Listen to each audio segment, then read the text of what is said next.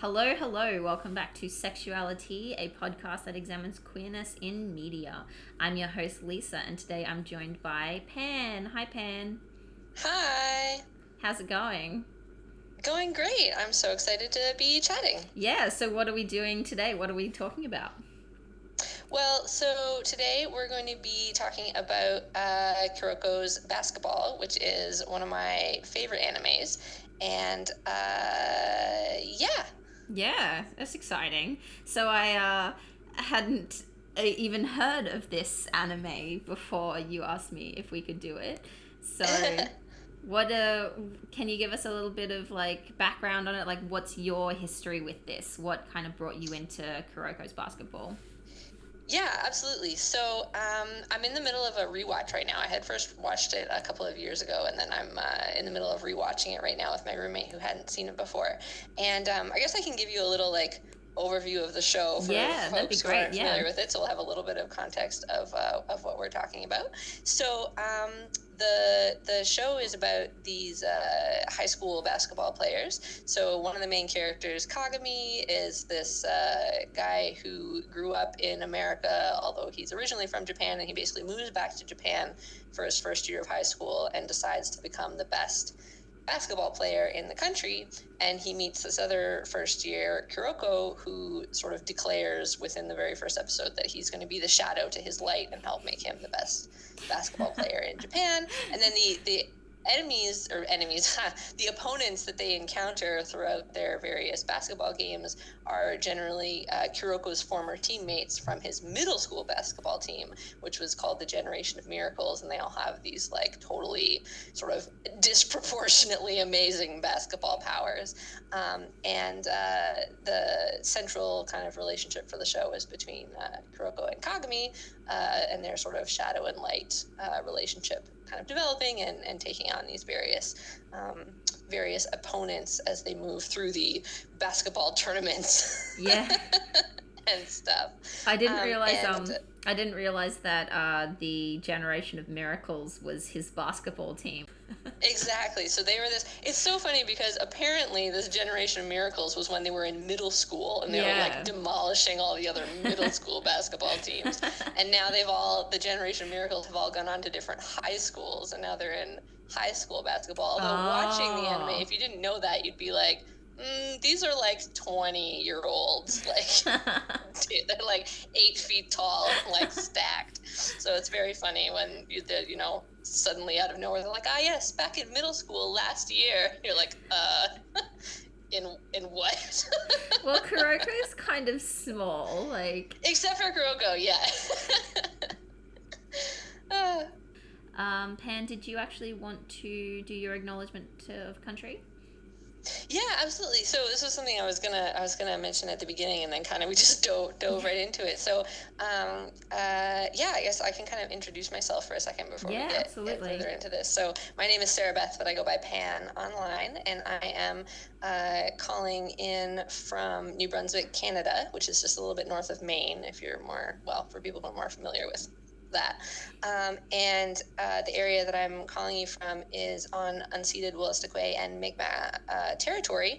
And the reason I wanted to mention that in this particular context is because I think it's important to bear in mind when I'm like having conversations where I'm coming from a marginalized perspective, like in this case as a queer person talking about, queer representations in media, to kind of remember that I'm also doing so from a bunch of other identities, and particularly like being from the position of being a settler on the land that I'm on and all the privileges that entails. So I want to kind of bring that perspective and that awareness to a discussion where I'm also coming from a marginalized perspective. So yeah, intersectionality. That rocks. Yeah, so thank you for that. All right, so I thought I would start this episode off, just by talking a little bit about queerness in Japan and the history of queerness in Japan, just because I didn't actually talk about that in my last anime episode. So I thought I'd just go over it now. So I'm going to give a brief overview of queerness in Japanese media from the Edo period to now. Obviously, my summary is not going to do the entirety of Japanese queer culture justice, but I am going to go over what I found to be relevant in the context of this discussion. Japanese culture is immensely diverse, and no one single text can accurately capture it, and I'm certainly not trying to do that with this brief summary. The text I consulted is called Japan's Queer Culture by Mark J. McClelland. I'm going to hazard a guess that he's not native Japanese, but has written several works about Japan's queer culture, including the book called Male Homosexuality in Modern Japan, and has translated some work from Japanese into English. So I guess he would be considered maybe an expert. As someone who's... Let's assume so. Yeah, I'm going to assume so. As someone who's never studied Japanese, I have no idea how to pronounce Japanese terms, and I'm gonna fuck it up, so I apologize. So during the Edo period, which was 1603 to 1867, there was no normative connection made between gender and sexual preference, because all men, whether samurai, priest, or commoner, were able to engage in both same and different sex affairs. At the same time, men's same-sex relationships were governed by a code of ethics described as nanshoku, male eroticism, or shudo, the way of youths. As well as being a conspicuous social reality, these relationships were widely represented in the culture of the period in art, literature, and on the stage.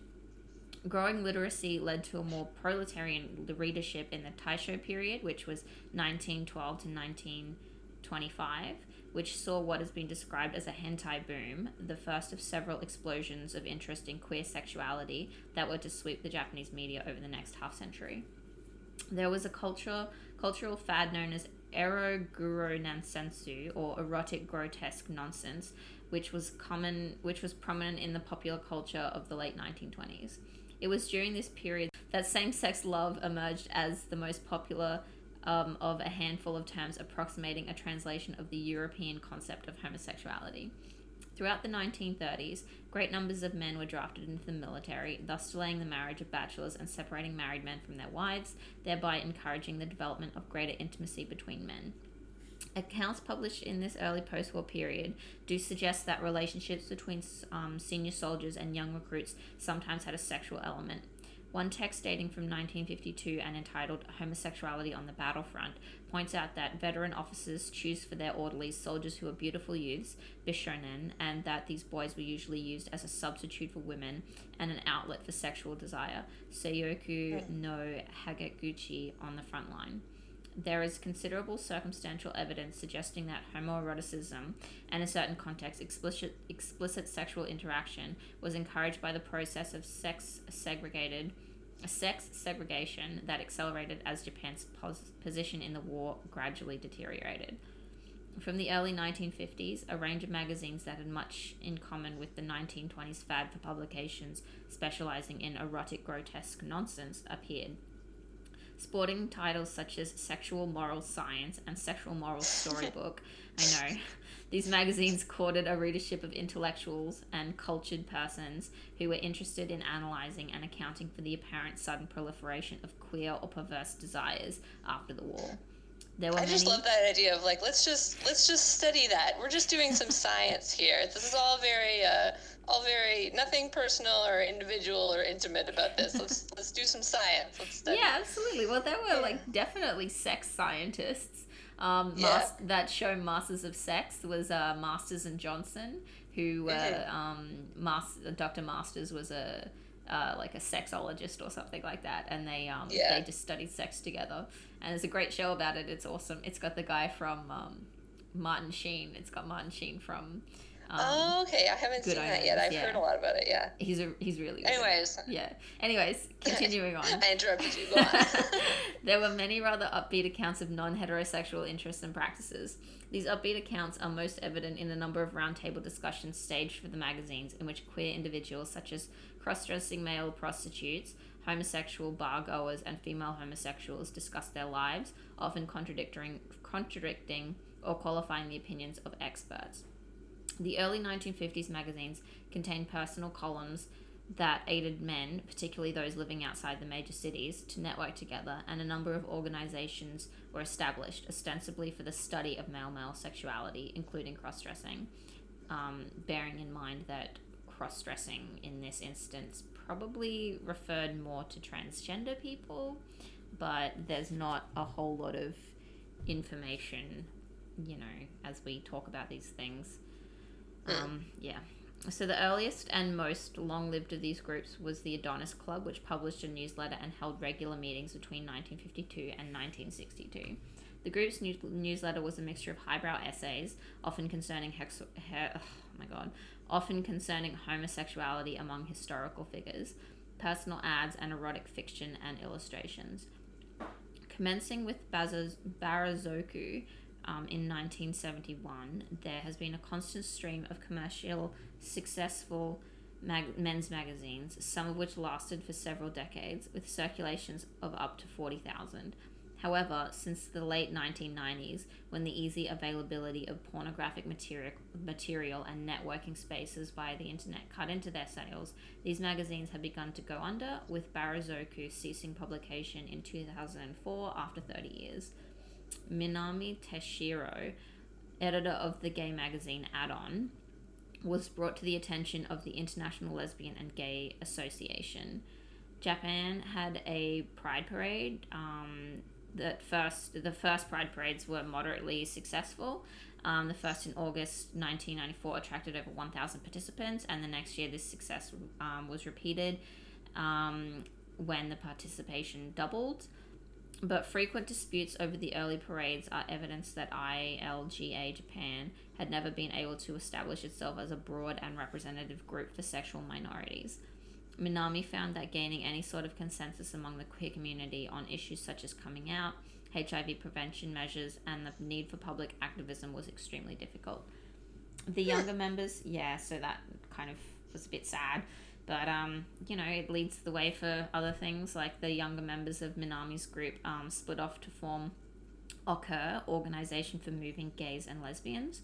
OCUR has consistently taken a more proactive stance towards the media and professional and governmental organizations than earlier groups. One of its key strategies has been to deploy the notion of the tojisha, originally a legal form of referring to the parties concerned in litigation, and conceive of people expressing a range of queer identities and desires as sexual minorities, and as thus having rights akin to other disadvantaged groups in society. The various debates surrounding queer cultures in Japan resemble in large part to similar discussions going on in the context of Western societies. To an extent, the recent designation of certain groups as sexual minorities has proven enabling in terms of legislation and has aided in gaining access to public facilities, public housing, and healthcare. However, this minoritizing view has been criticized by some as being assimilationist, as offering a few privileged individuals the opportunity to normalize their status and fit into an already existing sex and gender system, requiring only slight modification. Others, professing more constructivist understandings of identity and desire, feel that the hetero system is itself the problem and that true equality for all cannot be achieved so long as the manner in which Japanese society continues to create and sustain categories of other remains unexamined.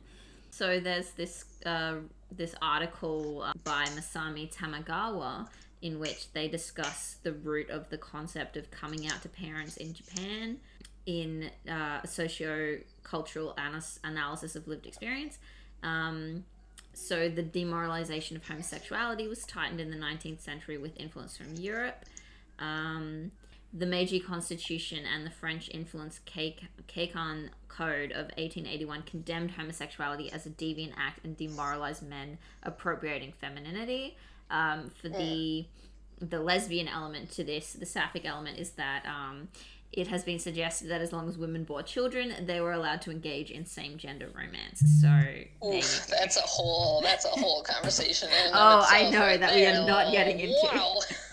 But I thought I'd just mention it in case anyone was interested, just wondering maybe. So some queer individuals in Tamagawa's research said that they felt more included in LGBT subcultures of manga and anime. However, most of these depictions of queer romance were only sexualized, pornographic, publications known as Yaoi and Yuri.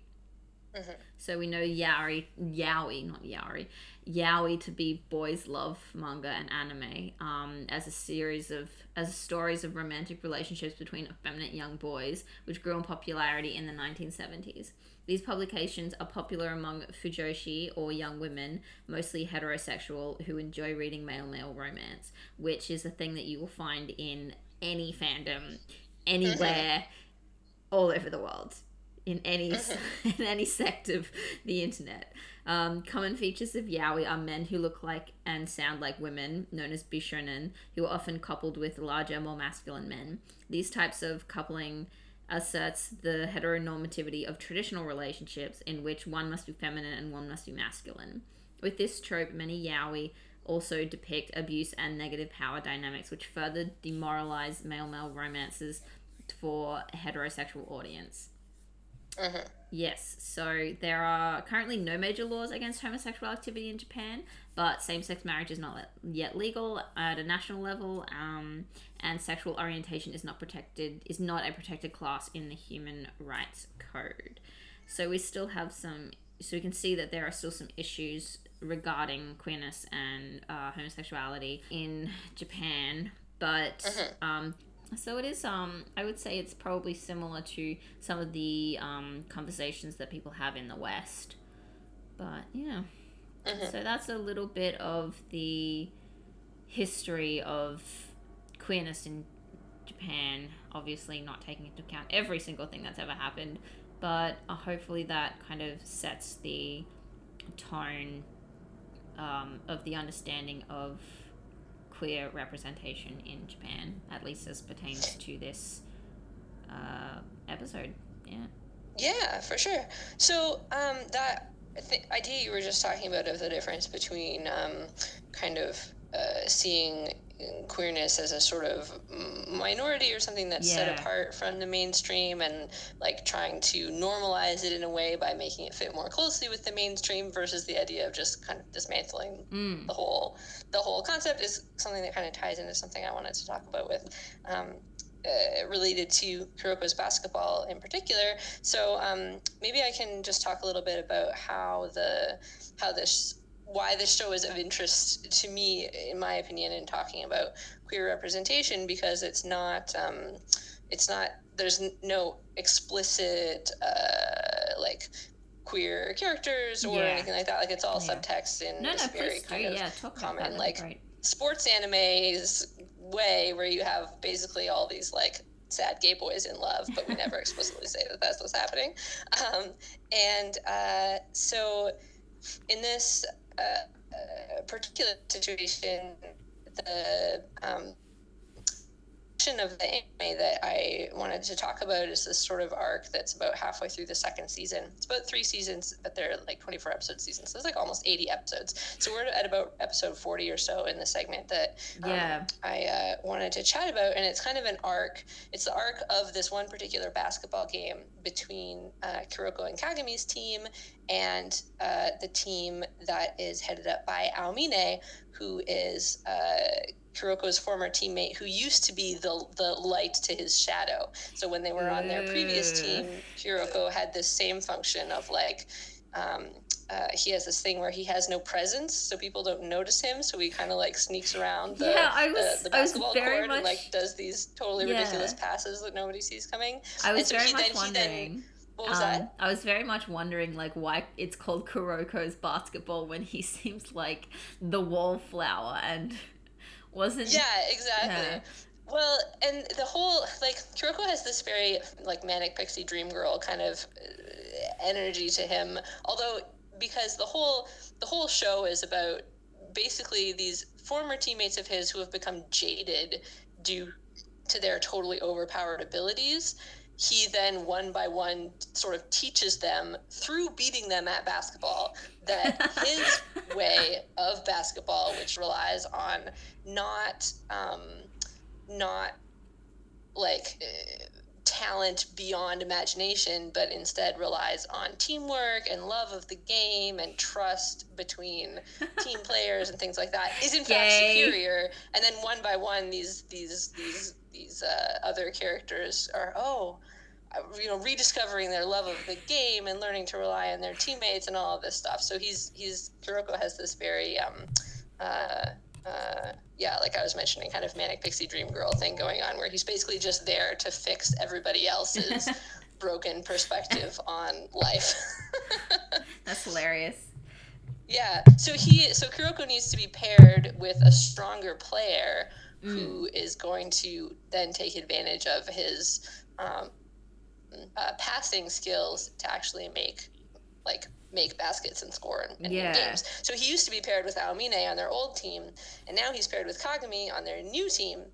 And so this episode, or this kind of arc, starts with this episode where they all run into each other at a hot spring, and there's this like rivalry between Kagami and Aomine over like who is the better light to Kuroko's shadow. Yeah. And so it's definitely set up a lot as a kind of current partner, ex-partner kind of situation. Yeah, I kind of got that. Yeah. Yeah, exactly. But one of the ways, basically, it's quite obvious if you're watching the show with any kind of like subtext lens on that there's something to Kuroko and Kagami's relationship that is beyond the other friendships in the show. The show is almost all male characters, and they're all on these various basketball teams and have these histories together and are friends. And then there's this one that's kind of elevated in some ways, separate from all the other ones. And but it's never made explicit. It doesn't become a romance. It's all subtext. And so one of the things, the thing that I find really interesting about this that I wanted to kind of talk about is this idea that by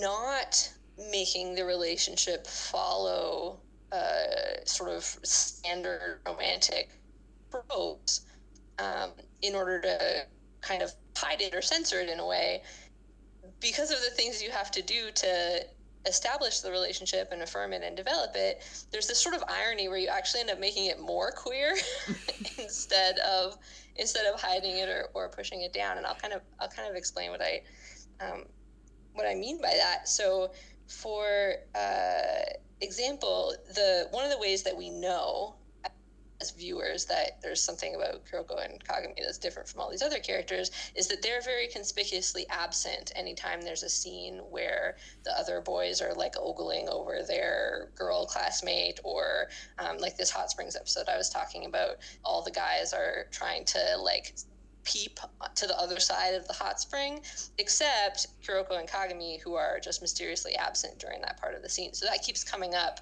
where you'll, not a lot, because the show is like 90% basketball, but occasionally you'll have this episode where there's a female character and she's gotten all rained on and her t-shirt's all wet and like, very like annoying for me as a viewer to watch. But are you sure? Because that's like sounds exactly like what I'd be into. Yeah. No, but only because it's just set up that way so that the guys can then ogle her, not because of anything. I mean, like, as a woman, I'm offended, and as a lesbian, I'm delighted. Yeah, exactly. That makes sense. So Kuroko and Kagami are not particularly delighted or offended. They just have like no reaction whatsoever every time this happens, and it's like, either they're not even in the scene or they're literally there just being like, yo, could you just tell me what's wrong, or like put a shirt on or something? I don't have time for this. So the thing I find interesting about that is like, so as a show, we're trying to establish that there's something like other or different or about these characters, but because we can't show what they are, it's instead like showing what they're not. So basically the show is telling you over and over, Kuroko and Kagami are not interested in women. They're not attracted to this. They're not thrown off by this or anything, which it ends up sort of invoking what I view as this like even more powerful version of queerness, where instead of saying, okay, there's all these categories of people who fall under the umbrella of queer, you know, we got our 2S, LGBTQ, QAI, and if you're part of any one of this laundry list of identities, then you are under the queer umbrella. Yeah. And, like, that's cool, that's one way of looking at it. But there's this other way of looking at it that is like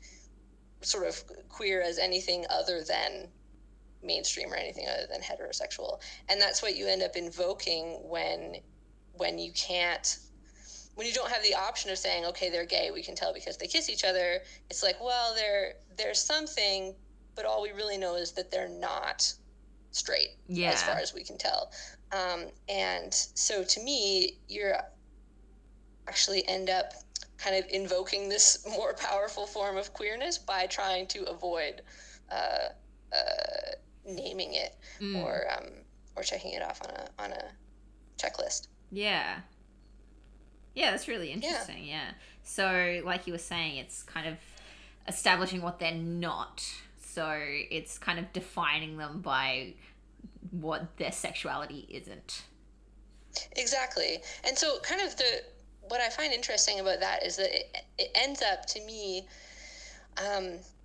it's almost a more, because we're being queer baited by the show, it ends up being a more inclusive portrayal of queer people and queer relationships because they never managed to actually lock anything down. So what basically, like, this is going to kind of come off as I'm like, queer baiting is actually great for all of these reasons, and that's not where I'm going with this at all. But I'm kind of like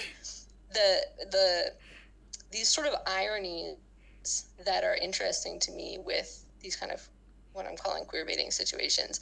I see some sort of interesting benefits to them, but that's not to say that that's sufficient or that we shouldn't have like actual supportive normalized representation. In a perfect world where we had that, if we had better representation of queer sexualities and relationships in media, these kinds of representations would still be kind of interesting to me. And actually, absolutely. Like, there's a sort of tie into this because I'm ace, and like as an ace person, there's some almost kind of advantages to not having the relationship made explicit in canon or whatever. I'll kind of get to that, I guess, in a bit. So one of these kind of ironies to me is that you end up with this more inclusive representation of what queerness can be when you're sort of shoehorning yourself into defining it by what it's not. Yeah, no, that's really interesting. So what were the main ships that you were looking at that made you feel like there were some queer elements to the show?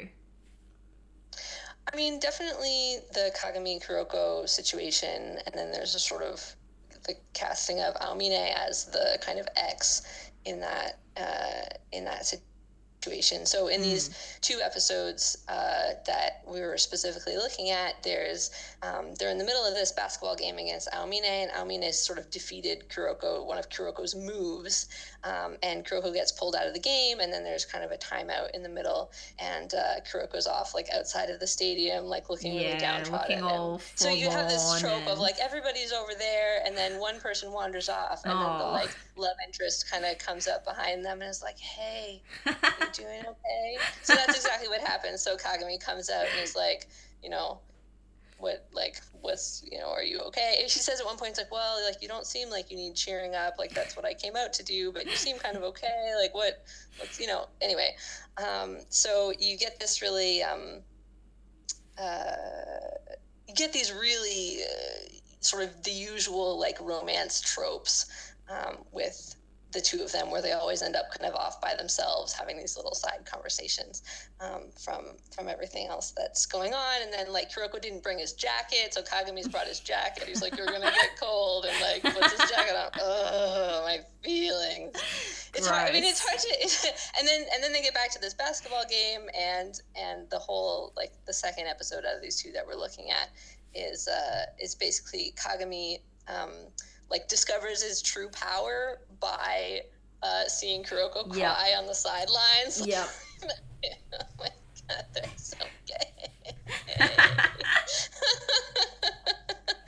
Yeah, so that's He and then a couple episodes later, because it takes them like 8 episodes to get through this arc, Kuroko finally gets his like fist bump from Aomine, because when Aomine abandoned him way back in the day, he never returned his fist bump. So you get this like super dramatic, like they win the game and then Kuroko kind of passes out. So Kagami like lifts him up and then he's like, oh, can I have my fist bump? And Aomine is like, oh, I guess so. And they have their, and so then the climax of this whole 8 episode arc is Kuroko and Aomine fist bumping. Like it's like the kiss in the rain of like your regular romantic thing is this little fist bump. And then, but also it's so interesting because Kagami's there. So let me just, I'm glad you're finding this entertaining. So many feelings. Okay. So here's the thing about this, right? Is if this was like,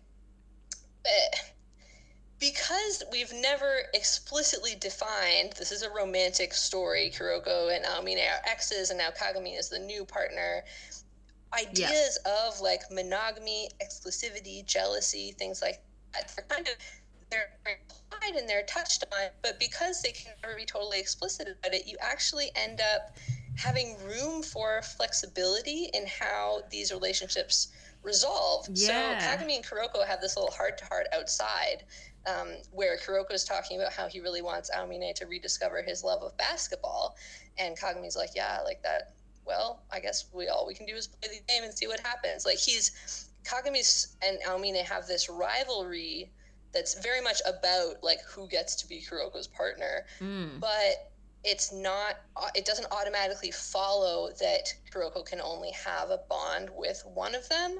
So then you get to this ending of this game and they're both there. Like, I mean, this is like basically the most contact you get between Kagami and Kuroko too, after he passes out and they have to do like the lineup at the end of the game and bow to each other and Kuroko's still like hanging off of Kagami and like, what?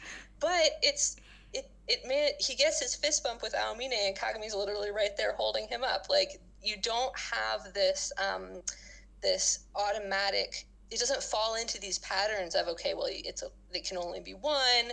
You have to choose one or the other, these like romance tropes. And so this irony has come back again. So we're about halfway through the show at this point. So to me, this is an example of like affirming that there's this relationship between Kuroko and Kagami. Like, it's all about how Kagami, like I said, discovers his true power because Kuroko's so sad and he doesn't ever want him to be sad like that, and so he like unlocks his like abilities. But then, because we're not following these romance tropes, we end up invoking this like even more powerful sort of queer subversion of het romance culture, where we can have interesting resolutions to these kind of rivalry, like, romance coded rivalry situations. Yeah, like, if one of them had been female, then the resolution would have been a kiss, and it's like that. Great. Like, wow. Yeah, and they wouldn't have both been there, right? Like, have you ever seen, I mean, maybe, I don't know, maybe there's an example of this, but like a sort of het romance storyline where in the final kiss scene is actually with the ex-partner and the current partner is there like with his arm around her. Like, no, that's too subversive, that's too screwed up. It's like, not really, obviously, but like in the world of straight romance, like, what, you can't have that. Exactly. That's, like, you can't have like there's portrayals of like healthy polyamory and straight media are like so few and far between. I don't even know if I could name one off the top of my head. I'm sure there are. Isn't like the fact that it's a polyamorous relationship queering that relationship? Like, exactly. Yeah, exactly. So it just is so funny to me that by trying to be like, well, we can't actually show anything gay, we just have to sort of imply it. Let's like hush hush kind of tamp down on the game. You're like tamping down on it at the point like the steam valve blows on the other end, and like this is the story about like a sort of open kind of thing, like, which is so queer. Like, not obviously polyamory is not only for queer people, but like, yeah, having that be something that's like, yeah. So it comes up again. This whole sort of question of like, what is the nature of exclusivity in this kind of romantic coded relationship comes up again, because Kagami has this best friend from childhood. He wears a ring on a chain around his neck throughout the show. That's the ring he exchanged with his childhood friend, who then becomes one of the opponents, blah, blah, blah.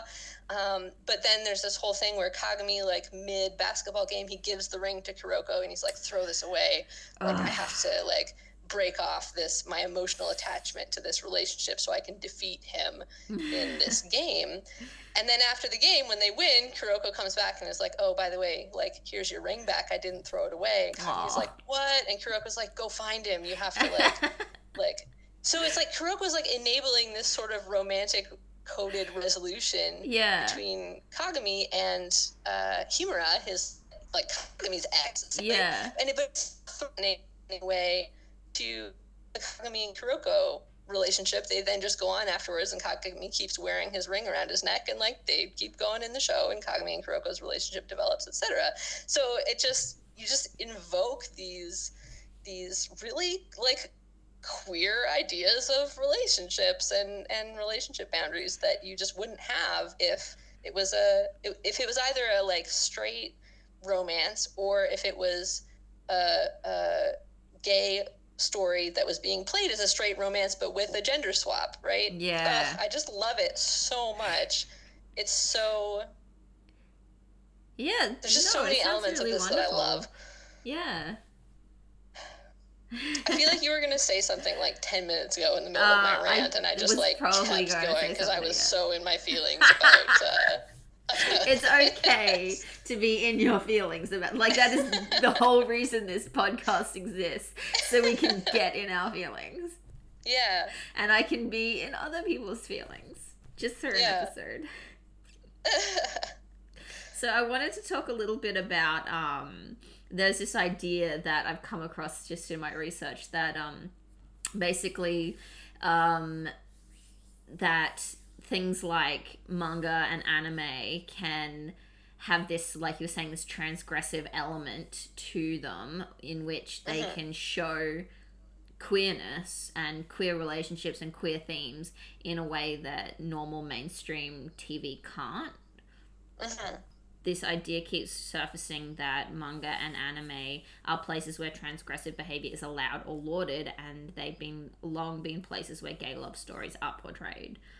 So it's interesting that you would choose Kuroko as something that is not explicitly queer, but has elements, like you were saying, that are queer.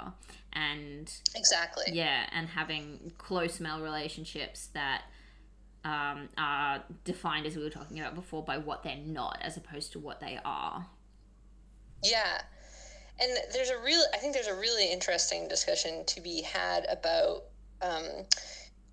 for me, about Kuroko's basketball versus something like Yuri on Ice, which is also a sports anime. Yeah. Also, like, queer-coded, but goes a step further in that, like, the two male leads, as far as we can tell, are actually in a relationship. They kiss, like, and on screen. They exchange rings. They exchange rings.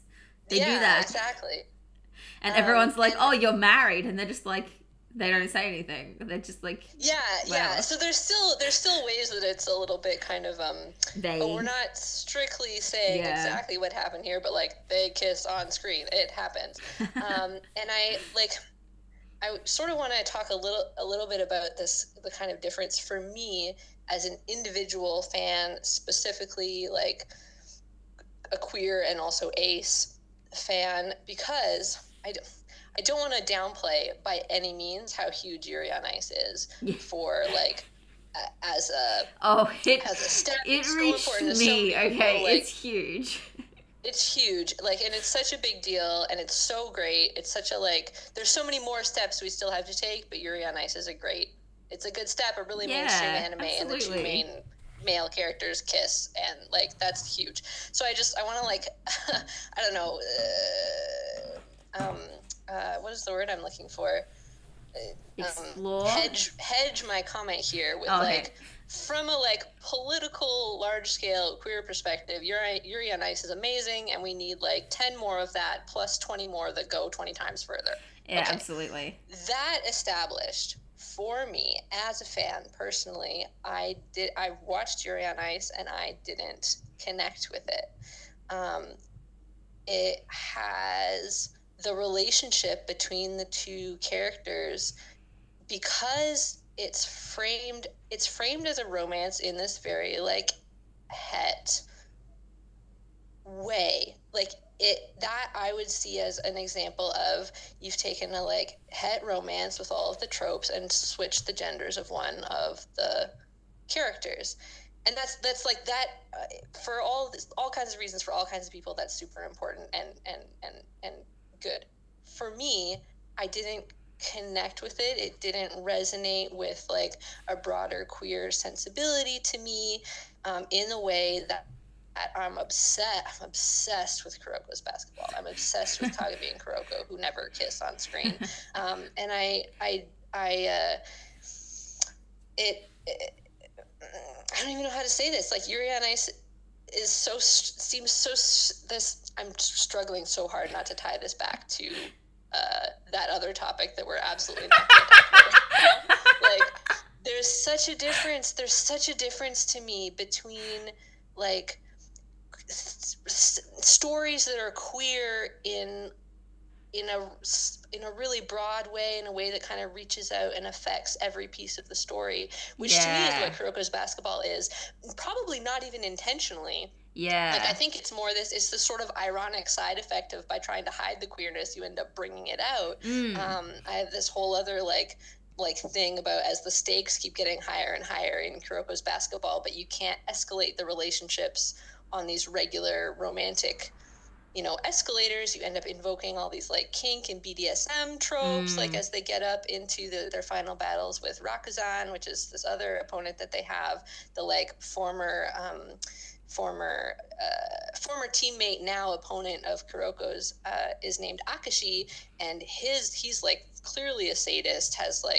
It really develops this kind of that's really DS intense kind of overtones. You're not allowed to make eye contact with him. He cuts Kagami with a pair of scissors at one point. You're really escalating into fringe sexualities without ever actually saying that that's what you're doing. And that's so queer. Yeah. Embedding concepts of kink and BDSM into your sort of portrayal of a relationship is that's gay, man.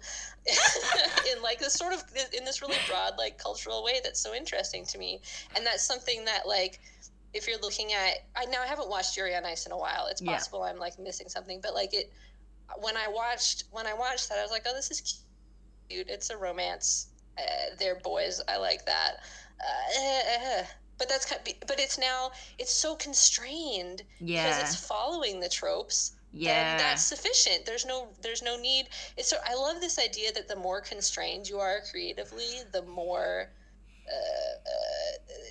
it's this thing I just said a minute ago about the steam valve exploding, right? Yeah. If you have the option to use the tropes and put them on the escalator and follow that, and the viewers will understand what's going on, then you do that, and that's okay.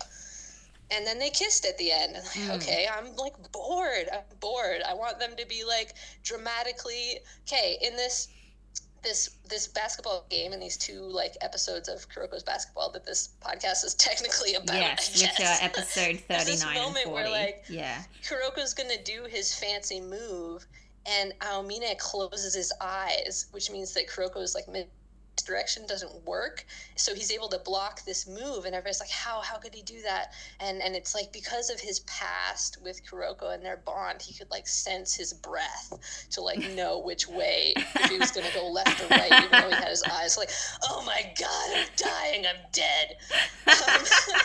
And there's you don't need to do things that if they can kiss, right?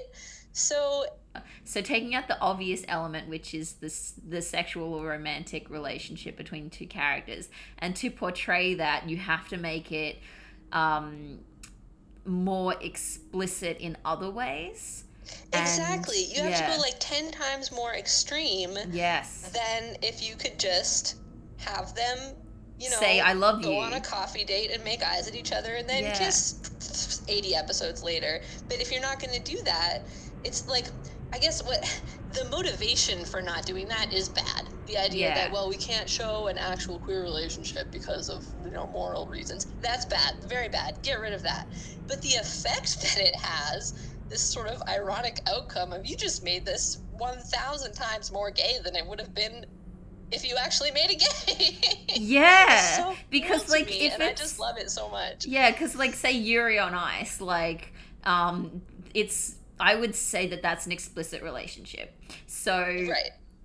the moving up to the part where they actually like I would say that they get into the relationship up to like episode 10 I think is the one where it's like the plot twist is revealed and they kind of exchange rings and that kind of thing. So that's kind of like when they exchange rings, it's like, oh, so they're in a relationship now. We don't have to try so hard to like show that they care about each other. Yeah. So when we're sort of on the escalator. Yeah. And so if we're taking out the romantic the explicit romantic tenet of the relationship, we have to show how much these characters care about each other. So when they're talking to each other about like Kagami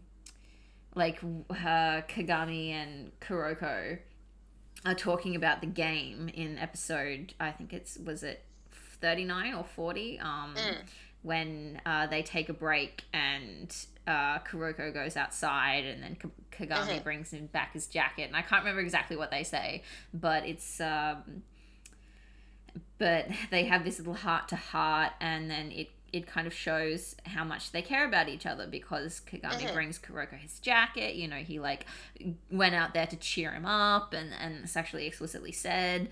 And and then after that, Kagami kind of realizes he relies too much on Kuroko, and that's suppressing his abilities. So Kagami's true strength is when he becomes Kuroko's savior instead of being saved by him. Yeah. Gay.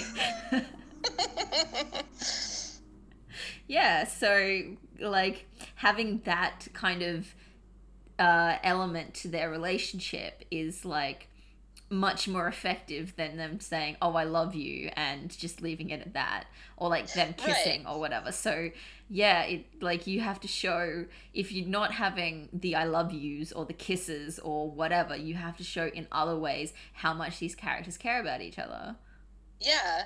I keep talking about this like relationship escalator because this is a concept that's really interesting to me, of the like sort of straight like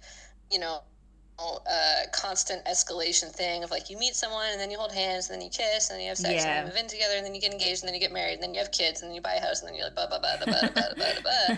And it's like, if you've taken out the escalator, they're gonna have to like parkour up the side of the building. How much more fun is that, right? So yeah, that's awesome. And then there's this other side to it too as well that I really wanted to touch on, which is as like an ace person, like, not that I'm not interested in like things that have more explicit, like I read fan fiction, I'm there, it's fine. But for when it's something where I'm trying to like be really in the story about it and like sort of identify with the relationship and stuff like that, I don't totally remember, maybe you can refresh my memory, but I think it's implied in Yuri on Ice that they sleep together, like Yuri like stays overnight in his room. I don't remember the guy. From what I understand is that Victor is always trying to sleep in Yuri's bed because he thinks they're in a relationship. Like he's under the impression that they really like each other, that they care about it, it's a mutual thing, and like it is. But Yuri doesn't like know that it's mutual. But Victor is like, let's sleep together, let's go to the hot springs, I'm naked in your bath, like, or whatever. Like, so yeah, that's how I understand it. Yeah. So sort of assuming that it's pretty I have this memory of watching Yuri on Ice, and of there being this scene which I may have fabricated in my mind, which is like maybe after they exchange the rings or something, and then like Yuri comes out of, you know what you see in a show, somebody comes out of somebody else's bedroom in the morning, and the implication is that there was sex going on previously. And so that, obviously nothing like that, I shouldn't say obviously, but nothing like that happens in Kuroko's basketball. Yep. It's not, for one thing, they're like, I don't know, like supposed to be like 14 or 15, which let's just not pretend that's the case, because whatever, forget it. But there's nothing even remotely like that goes on. And so for me, when I wrote down some notes about this because I knew I was going to lose. When a relationship that I'm identifying with in a TV show escalates to the point of being like canon in a way, as like, okay, this is canon, they're together now. I have this, it's a real, I hate saying this because I want, like, we need queer canon representation. Just take that as a given. Just assume that I'm like totally pro this. As a totally one individual single person with my really specific experiences and identities, that's almost, it's like a loss for me when they make it canon, because I suddenly lose control of the boundaries of the relationship. Like, Yuri and Victor are sleeping together, and I'm not really into that as as if I was identifying with that relationship. That's like not what I want to happen in my relationships, and that's what happens in like 99.99999% of like. There's almost so little portrayal of asexuality in media, and like particularly like in relationships that are also queer in other capacities, like gender-wise or whatever. So for me, I can completely like put myself in this relationship with Kuroko and Kagami. I can identify with Kuroko, who's the like, who doesn't really have a personality. He's like there for you to like completely project onto. Yeah, I can completely project on him because there's no because I know, because I've seen the show and I know it's all going to be just queer coding. It's all going to be subtext. There's no threat to me that I'm then going to need to remove myself from identifying with that relationship before it escalates to a point that I don't want it to. But like the things that are, so it's kind of this perfect storm of, one, because the relationship is never made explicit, it remains like safe for me to identify with it, and then two, it has all of these like these elements we were talking about that are like these really intense emotional and like quasi-sensual kind of elements that are, it's just perfect. And if they made it canon, if Kuroko and Kagami kissed and then Kuroko came out of Kagami's room the next morning, that would be, I'm like actually upset even thinking about that. I'm like gonna cry. That would hurt me. That would be bad for me as a person, because I'm so invested in this as what it's portrayed as, which is kind of like a queer platonic / romantic asexual relationship, which you never see if it's a real quote unquote canon romance. So I love being queer baited, because it's the only way. This is the worst take. Nobody quote me out of context on this. This is the worst take of all time. I love being queer baited. It's the only way I can be safe in a fictional relationship that I'm identifying with, until we're like way far ahead in like time, and we have like, interesting portrayals of relationships with asexual people, demisexual relationships, things like that. The queer baity ones are the ones where I see myself, because they're the ones where they don't fucking have sex, like, right? Exactly. Yeah, so yeah. No, that's totally valid. I think that's absolutely valid. I think about it a lot. My problem is that when they do have ships become canon, most of the time obviously they're heterosexual ships, so I'm not like super invested into them, but when they do make ships canon, it's usually bad. It's usually real fucking bad. Mm. And they will either like turn the female character into like a complete shrew, and she's like domineering in the relationship, and like, but I can think of one example where that doesn't happen and where it has actually been a good example of characters getting together, and that's in Brooklyn Nine-Nine, Peralta and Santiago. I don't know if you Oh watched yeah? that show. No, I haven't. Yeah, but that was actually a really good pairing for me because I really enjoyed them getting together.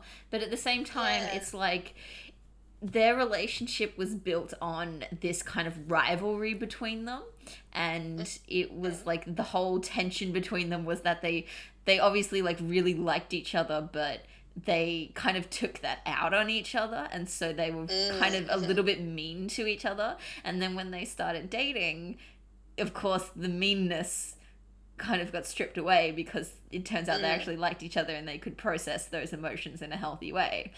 So Yeah.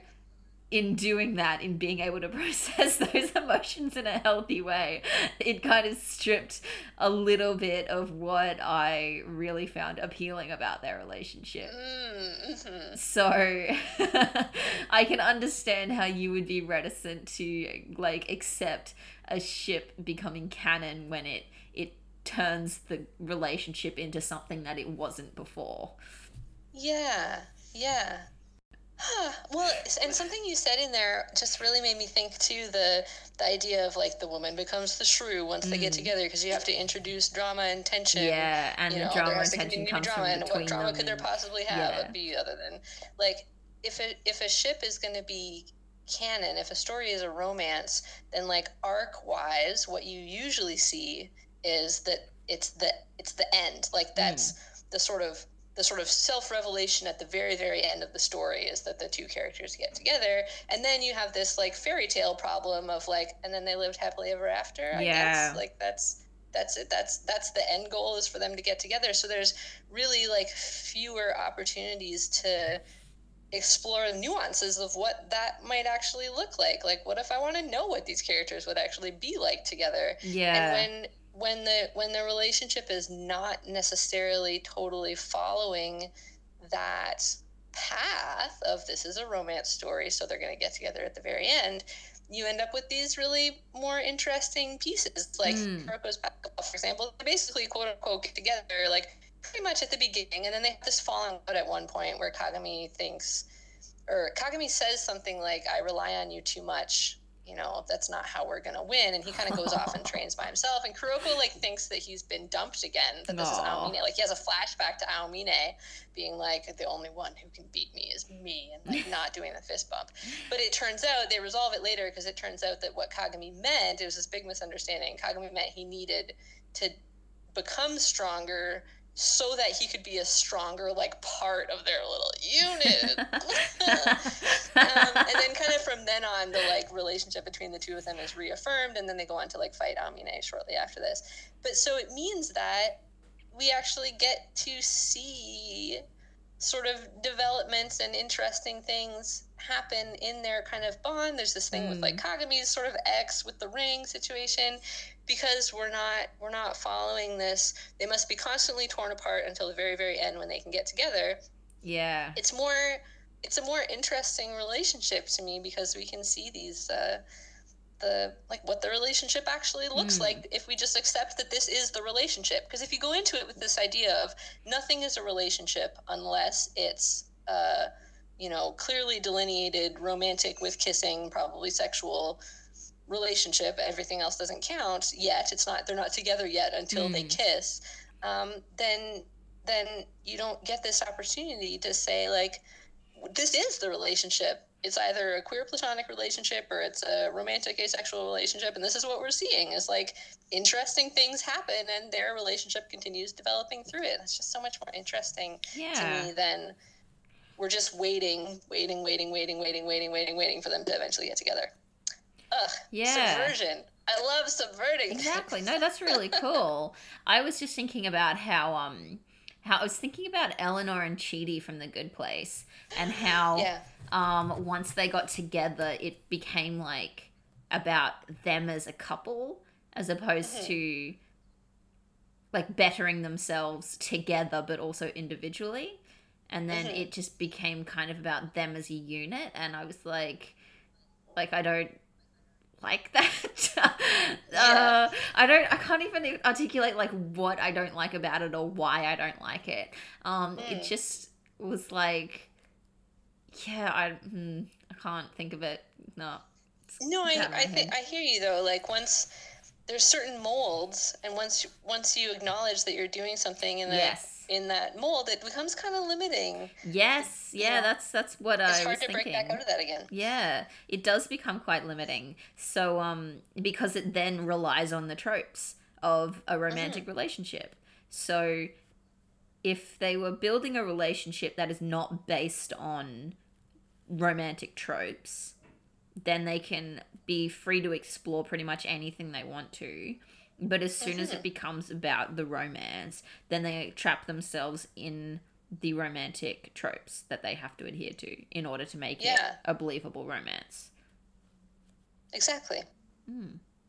So yeah, I completely understand what you mean about not wanting things to be canon, because that then traps the relationship and it makes it less interesting. Yeah. So let's dismantle the like cis heteropatriarchy as a whole, and then we can have all kinds of romances in all kinds of media, and they can be every like gender combination and queer and straight and all this kind of stuff. And like the queerness Let's do benefits that, and everyone. let's like have a Straight cup of people also tea and deserve this. All right, well that's the plan. I'm glad we're on the same page. okay, you do that and I'll do Okay. that, and then we'll just meet back here in like 20 minutes. Yeah. Yeah, okay, cool. Let's check back in shortly. Just BRB, dismantling, the curiarchy. But like we are, right? So okay, I actually have a little story about this because, and then I hopefully maybe this is like a nice kind of place to, I don't know. Okay, I wasn't planning on talking about this, but I maybe will, and we'll see if it comes out Okay, well. yeah. So we're making. Yeah, we can This is always like cut related it to. if you want to. So like, man, how do I even start talking about this? It's tough being a creator, right? Yep. Because you don't. It's so hard. The structures are so rigid that we're like up against. And when I was saying being a creator, I mean like being someone who's trying to like use creativity to like dismantle shit. Yeah. It just feels like you're just chipping away at this totally impossible thing, and like, what is me writing one fan fiction really ever gonna do? Like, ugh. Make me very But then, happy. Your fan fiction yeah. makes me very happy. I got a really beautiful. I'm not gonna talk about what actual fandom this is in, but I got a beautiful message from somebody. You'll The just, fandom we met everybody in. will have to guess. You can all, yeah. So I got this beautiful message. I wrote this fic where both of the characters were aced, and I got this beautiful. And it wasn't even very long. It was only like 7,000 words or something. And I got this comment at one point from someone who was like, "Oh, this is great, like I really enjoyed this," and then I'm like, "Oh, thanks." And then they came back, it was maybe like a couple weeks later, and I got a follow-up comment. It was like, "Hey, sorry, I hope this isn't like weird. I keep coming back to this story because it was like the final straw in me like realizing something about myself." And I was like, "Oh my Aww. god." Oh my god. Aww. Yeah, so there's moments like that where you're like, this matters. I was reading this interview with this author. Oh god, now I can't remember her name. She just had this book come out called I'm Lying But I'm Telling the Truth, and it's about her like living with a sort of some mental illness thing. Oh, this isn't going to make any sense. Whatever. She did this interview where basically she was saying that if there's one person, there was this point where she decided that it didn't seem like there was anybody out there like her, but maybe there was one. Maybe there was this one other person who was going through what she was going through, and she was going to connect with that person, and that was it. And then she like wrote this book, which is like huge and getting all this attention and stuff. Whatever. Okay, all of this is rambling to say that like Kuroko's basketball. Yeah. The whoever made this show, for whatever motivations they had in making it, could not possibly have predicted what is going on with me in my life right now as I'm rewatching this show, and the meaning that it has for me, because you were kind of asking me like what got me into this show. And so I'm doing this rewatch right now, and I'm rewatching it with my roommate, who's actually my ex-husband, who I live with our very young son.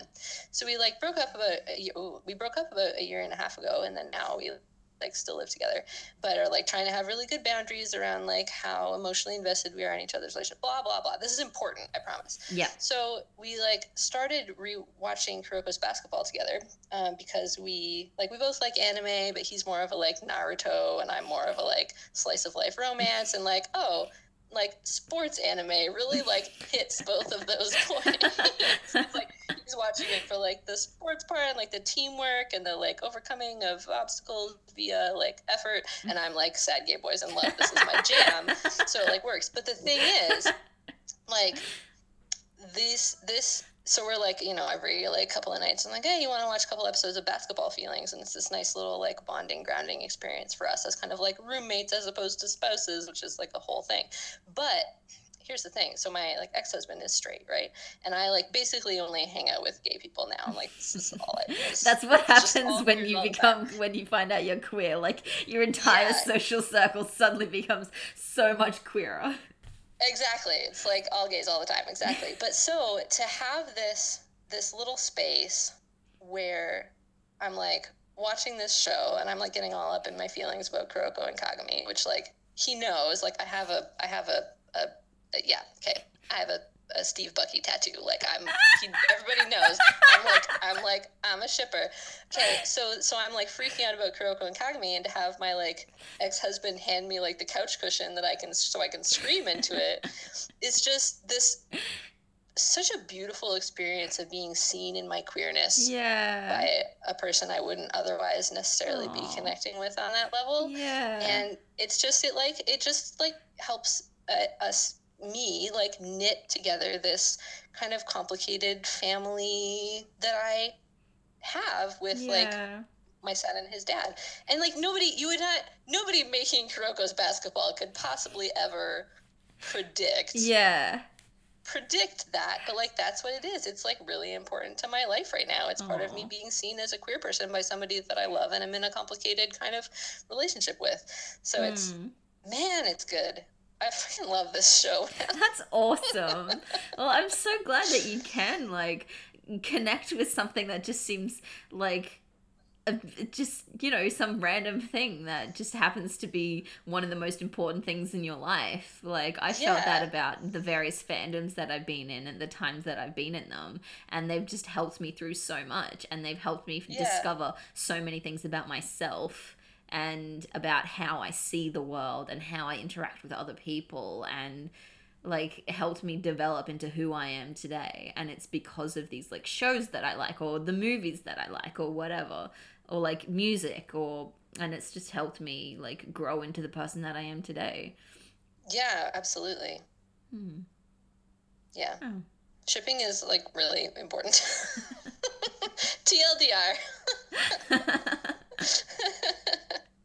Absolutely. Yeah, I wouldn't have been nearly as invested in anything that I've been invested in, aside from music maybe, if I hadn't been shipping like Dean Cass or like whatever. I can't even remember the fandoms that I've been in.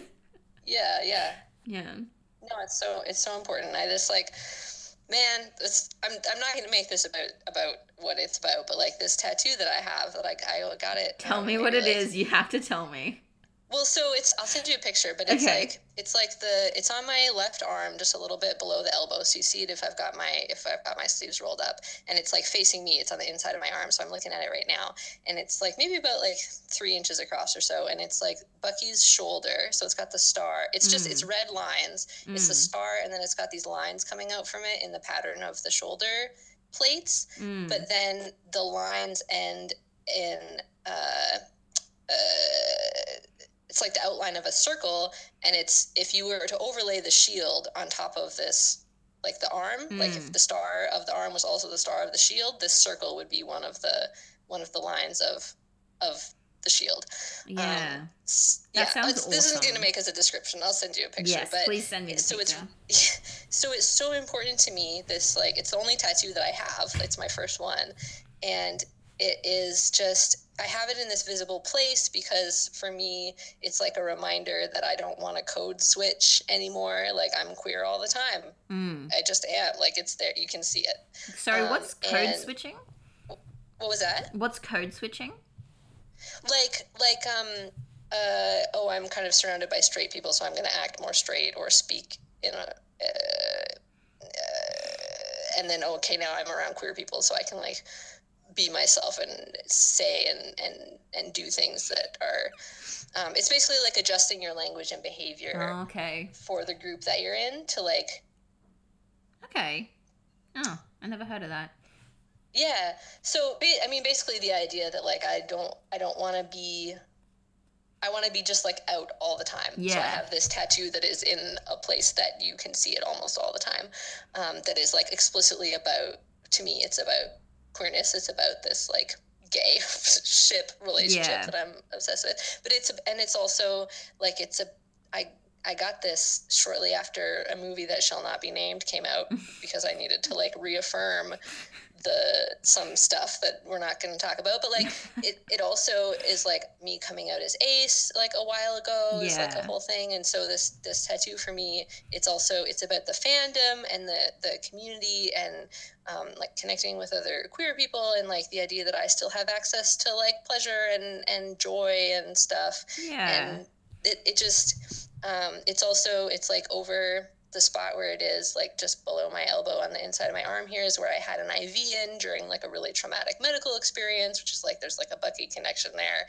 And it was about, like, reaffirming my, like, autonomy over my body and, like, choosing what, oh my God, it's so, and it all is really intimately connected to this ship. That's amazing. It's huge in my life, and it's just such a source of affirmation and joy for me. That's amazing.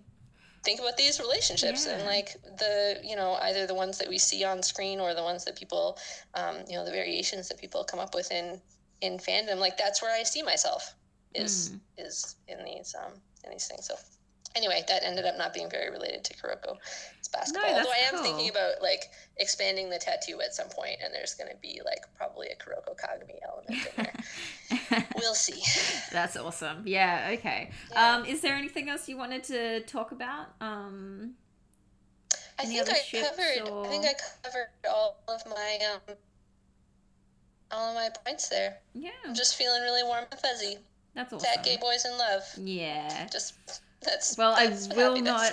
I will not watch this show again, but it brought me some joy. So. Yay.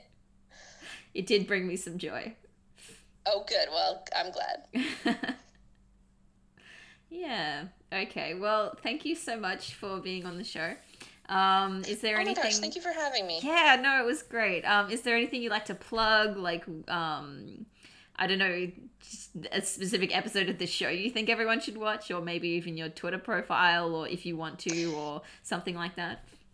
Yeah, well, your first episode on asexuality and Captain Marvel was really interesting to me. I always want people to be, like, taking in more media and commentary and critique that's about ace stuff. And folks can find me on Twitter at Panacea Knits. Oh, that's how you pronounce it, Panacea. Mm-hmm. I'll link that in the show notes if you like. Cool, yeah, that'd be great. Okay. That's it for this episode. You can find the show on Twitter and Instagram at queerasmedia, and WordPress at queerasmedia.wordpress.com. The show also has a Patreon, so if you feel like chucking a couple bucks my way, that would be very cool. It's patreon.com/queerasmedia. If you would also like to guest on an episode of Sexuality, feel free to hit me up in the DMs at either Twitter or Instagram, or email the show at queerasmedia@gmail.com. Bye!